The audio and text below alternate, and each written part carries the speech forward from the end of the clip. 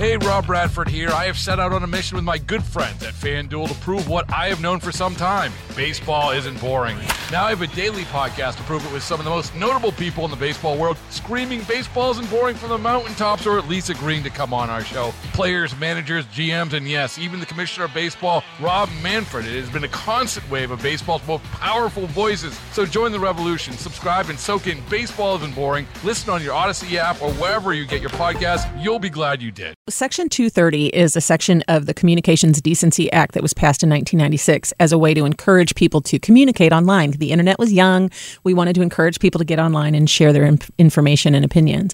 The issue, though, is that this Section 230 made these social media platforms not liable for anything posted on them by third parties.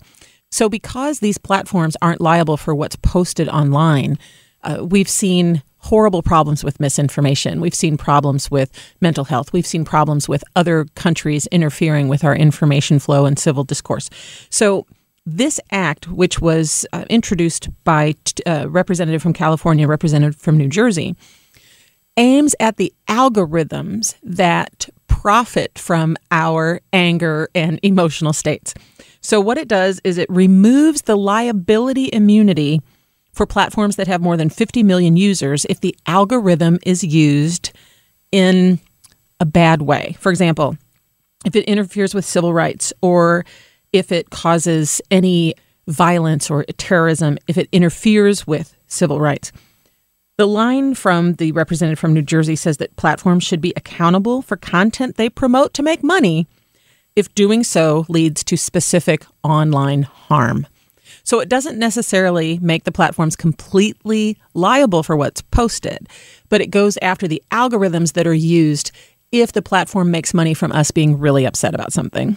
Anytime a topic like this is brought up, what you often hear people talk about is free speech. Right. Where does that fall in this? Well, we don't have it on these platforms. We, in the terms of service that we all agreed to, but none of us read, we acknowledge that the platform is not liable for anything that we post. And, you know, that they own these platforms. We don't. We are just users. So we don't really have the freedom of expression. They can delete our accounts anytime. It's much different if we're standing on a street corner than if we are on Twitter or Facebook or Instagram. So our First Amendment rights really aren't violated if they delete our accounts.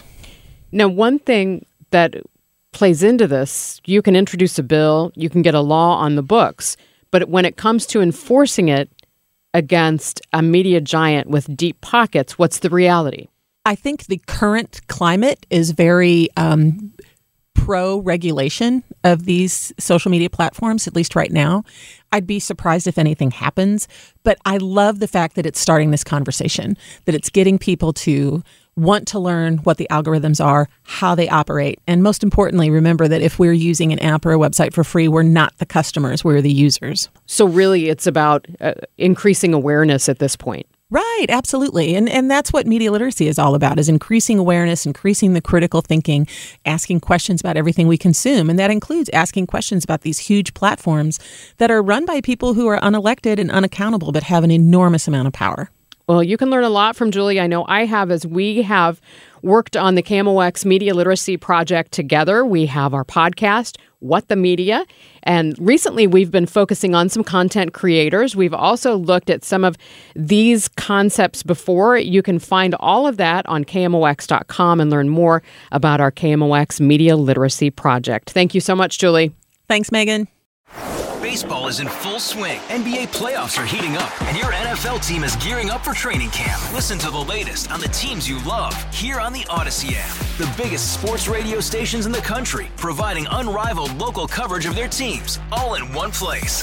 Exclusive interviews with players, coaches, and team executives, streaming live and always available on demand. Stay in the know with your favorite teams right here on the Odyssey app.